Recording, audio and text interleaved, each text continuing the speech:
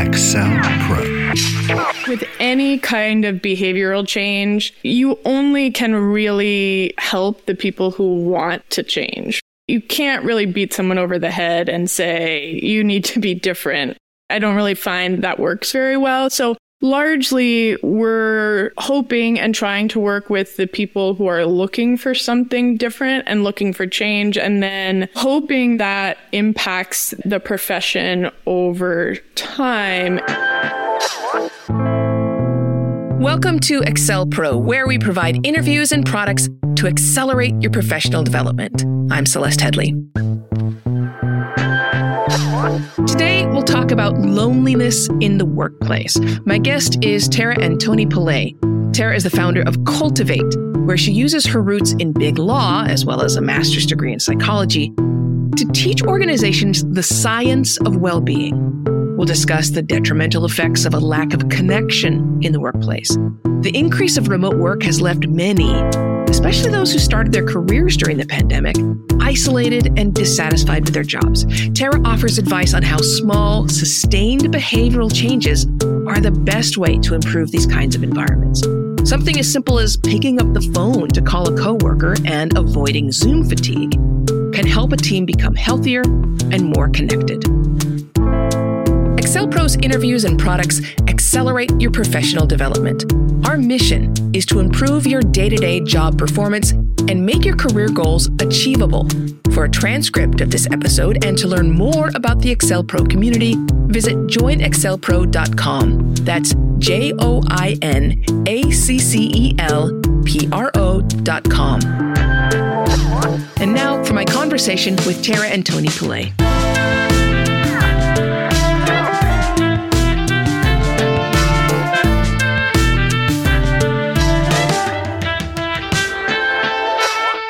We were in a global loneliness crisis, according to the WHO, before the pandemic began. I can only imagine that has gotten worse. Can we start by defining loneliness in the workplace? Because loneliness, when it comes to our personal lives, as far as a psychological definition, means a gap between how much contact and intimacy we want and how much we're getting. Mm-hmm. It doesn't necessarily mean how many people we're interacting with. Maybe we're interacting with a lot of people, but we're not getting as much as we want. So what does that mean when it gets to the office? It translates into something, I think, very similar in the workplace with some slight differences. But basically, the research shows that, for example, people who have a best friend at work have higher well-being in terms of mental health, in terms of physical health, but also in terms of things that are wrapped up in job satisfaction, like engagement, like creativity, like having meaning and purpose at work. The other element is the leadership component. We know that leaders impact the well-being and the happiness, to use a colloquial term, of people in the workplace, often more than their spouse does, more than their therapist or their doctor does. So that's who you're spending time with. So if you have a connection with that person, that also contributes or detracts from how connected or how lonely you feel. And then the final element, I think, which is a little bit unique about work, is this idea of what researchers call high-quality connections. You don't necessarily have to have an intimate relationship with someone to have it lessen loneliness or be meaningful. So these are things like, are there people at work who support you? They call it task enabling in the research. But really, it is someone who's kind of like a coach, someone who helps you along, supports you, brings out the best in you, someone who treats you respectfully. That's another marker. And then the final marker is actually play, right? Do you have a sense of playfulness at work? And that can be a passive interaction with someone. It doesn't necessarily have to be a best friend, someone you work with all the time. There have been a lot of warnings from medical professionals to take loneliness seriously. Mm-hmm. I've read some studies saying that loneliness can be as bad for your health as smoking a pack of cigarettes a day. Why don't we take loneliness seriously as a health threat? So That's hard for me to answer generally. I think largely those statistics have been borne out in many longitudinal studies. So 2 generations of studies at Harvard that followed people throughout their lifetime that basically said, like you said, loneliness is more impactful than high blood pressure, more impactful than smoking. But yet, I think it's also more amorphous, right? If someone dies, you might say they died of a broken heart, but you can't really trace it back. It's less clear, and it has an impact throughout their life.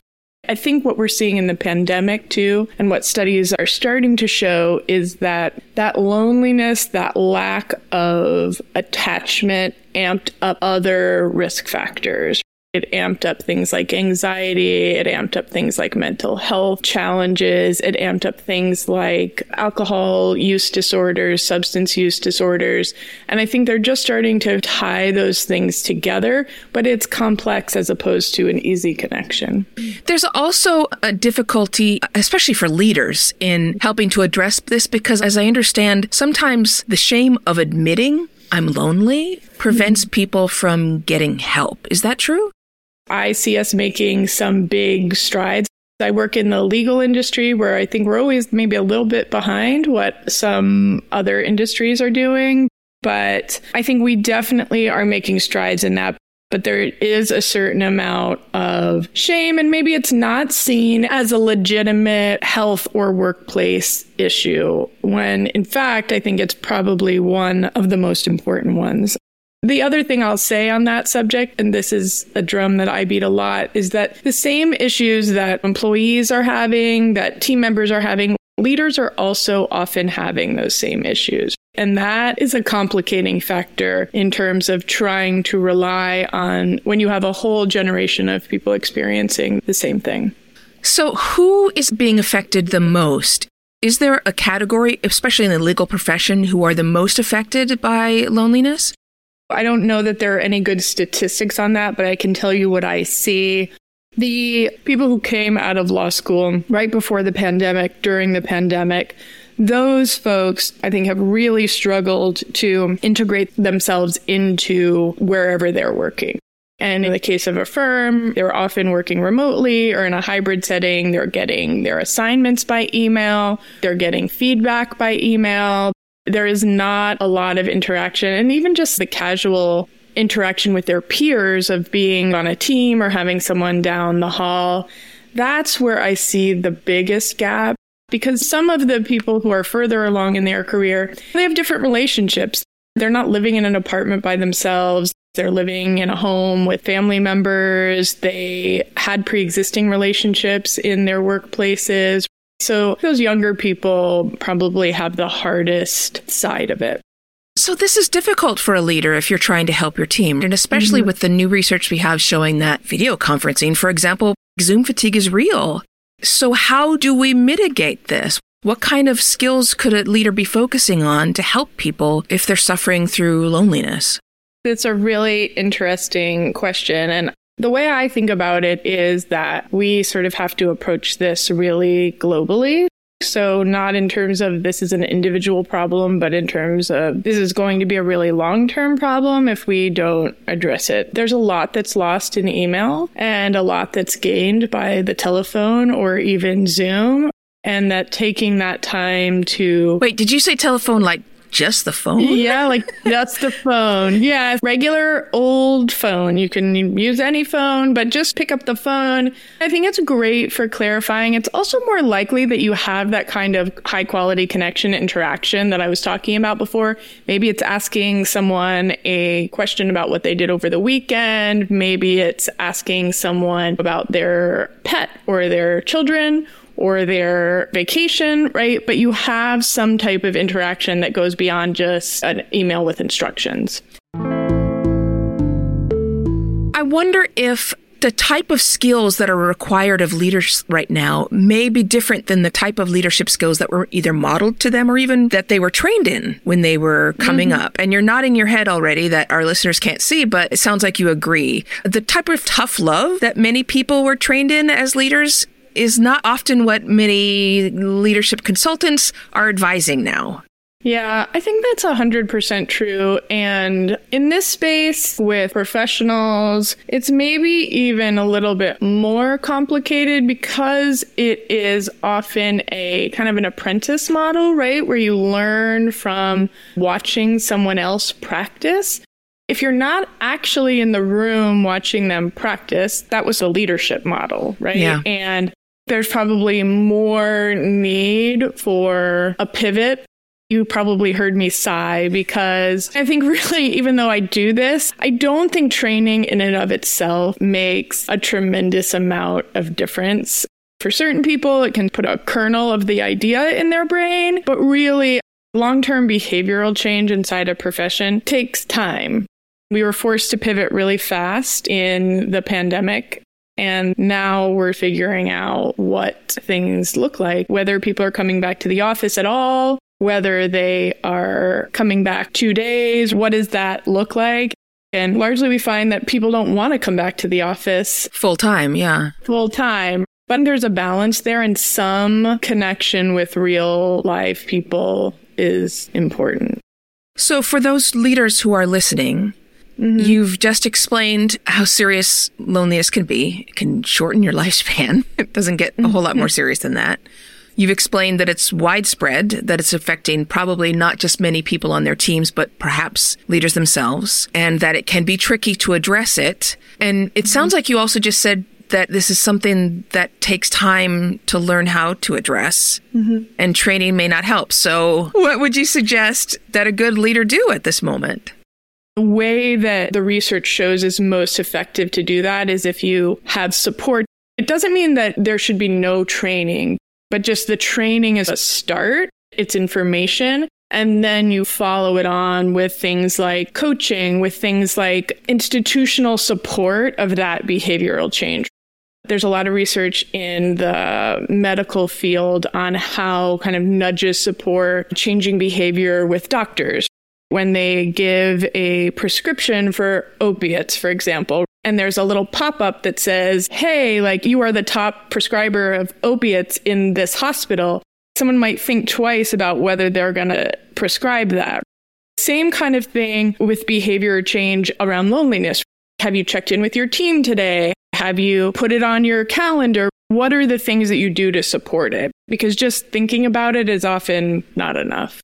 Okay, so that sounds like a daily practice, as opposed to just a once a year, watch these videos and take a quiz to make sure you understand. Yeah. How did you get into this particular field of expertise? What led you here?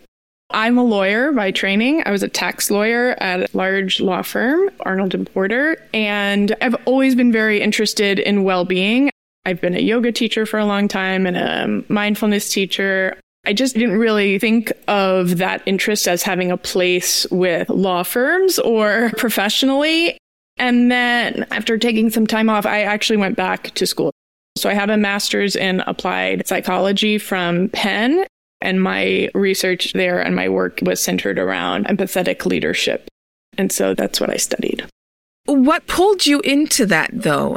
Tax lawyer and then moving that into the empathetic studies, that connection may not be fully clear to me. That is a very good question. Yeah. As a younger person, I would say I was very practical. There's the tax lawyer part. There's the tax lawyer in me. And I'm not a person who hated being a lawyer. There's many things about it that I enjoyed.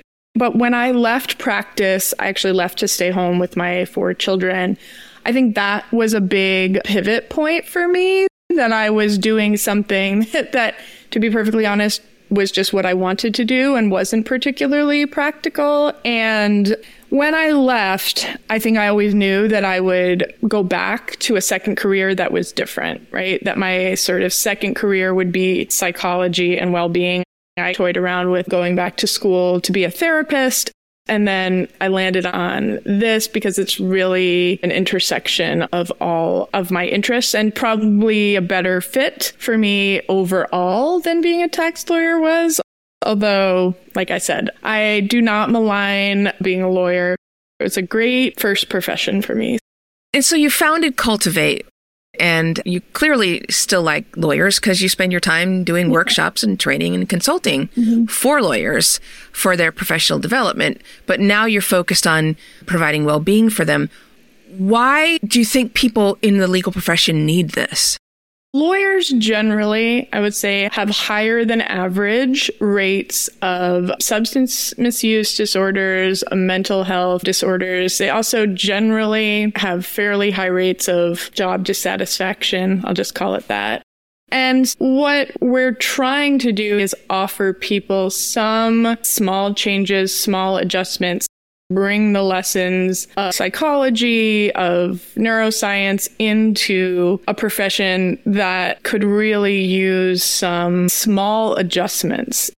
We're not trying to say do something totally different, but bring some small adjustments into a profession that could really make a big impact in how people experience their jobs. And Cultivate is not the only way in which you are trying to help people find well-being in the workplace. What are the other activities you're engaged in? I am the chair of the DC Bar Lawyer Assistance Committee. And so that committee really is comprised of people who are members of the DC Bar. And it's really mostly focused on outreach for substance misuse and mental health disorders. I'm very close with the counselors who staff and run the lawyer assistance program in DC, and they provide free services to all DC Bar members. So if people need help, that is a place to turn. Every state bar has some version of a lawyer assistance program.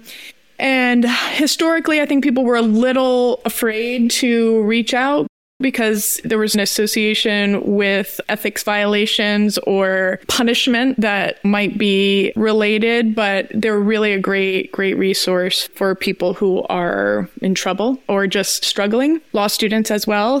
So if you are a law student in DC, you can also reach out to the LAP. I'm also very involved on the research side. So with the Institute for Wellbeing in Law, I vice chair their research and scholarship committee. And we're working on a lot of both longitudinal studies on recovery, also some studies on what works when it comes to training, when it comes to interventions, when it comes to supporting people in behavior change. We know a lot about other professions, about other industries. We know less about what specifically works in law firms. Whose responsibility in the end is a lawyer's well-being? Does that responsibility fall on themselves? Is it the responsibility of their firm? Is that something that is part of their family, friends, or personal life? Where is that responsibility? I think all of those things. I don't view this as a simple issue to tackle. The most important thing that I think about is that you can't really separate well-being from other aspects of who you are, right? So if your well-being is suffering, your work is probably suffering, your relationships may be suffering.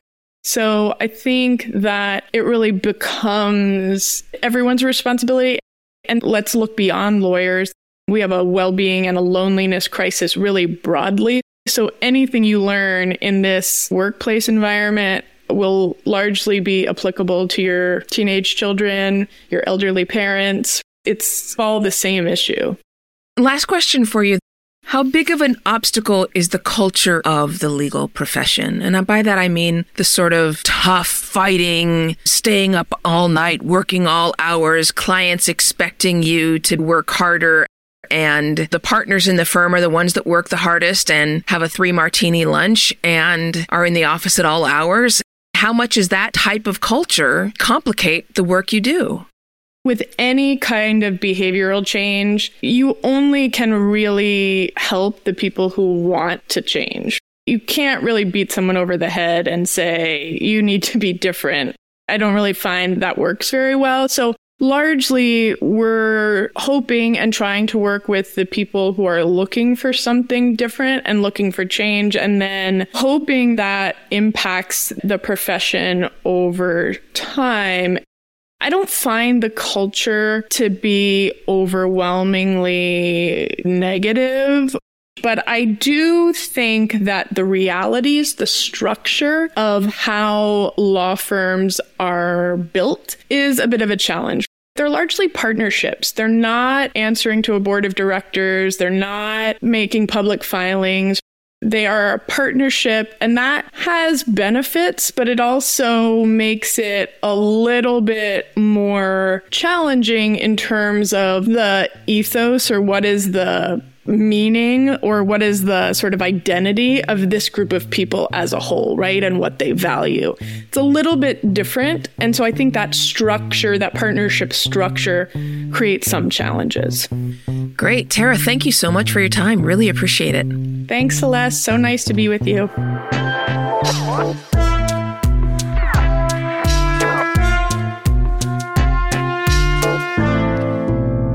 AccelPro's interviews and products accelerate your professional development. Our mission is to improve our members' day-to-day job performance and make career goals achievable. For a transcript of this conversation and to learn more about the AccelPro community, visit joinaccelpro.com. That's joinaccelpro.com. Thanks again to today's guest. Please let your colleagues know about AccelPro. As our community grows, it grows more useful for its members. Remember to send your comments and career questions to questions@joinaccelpro.com. You can also call us at 614-642-2235. That's 614-64-EXCEL.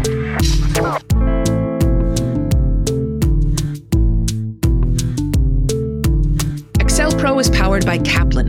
The producers are J. Ray Sparks and Jeff Eisenman. The team is Shweta Kulkarni, Matt Crossman, Caitlin Cole, Jared Goff, Ainesh Bose, Arnesh Bose, Aliza Solario, Jessica Stillman, and Neil Ungerleider.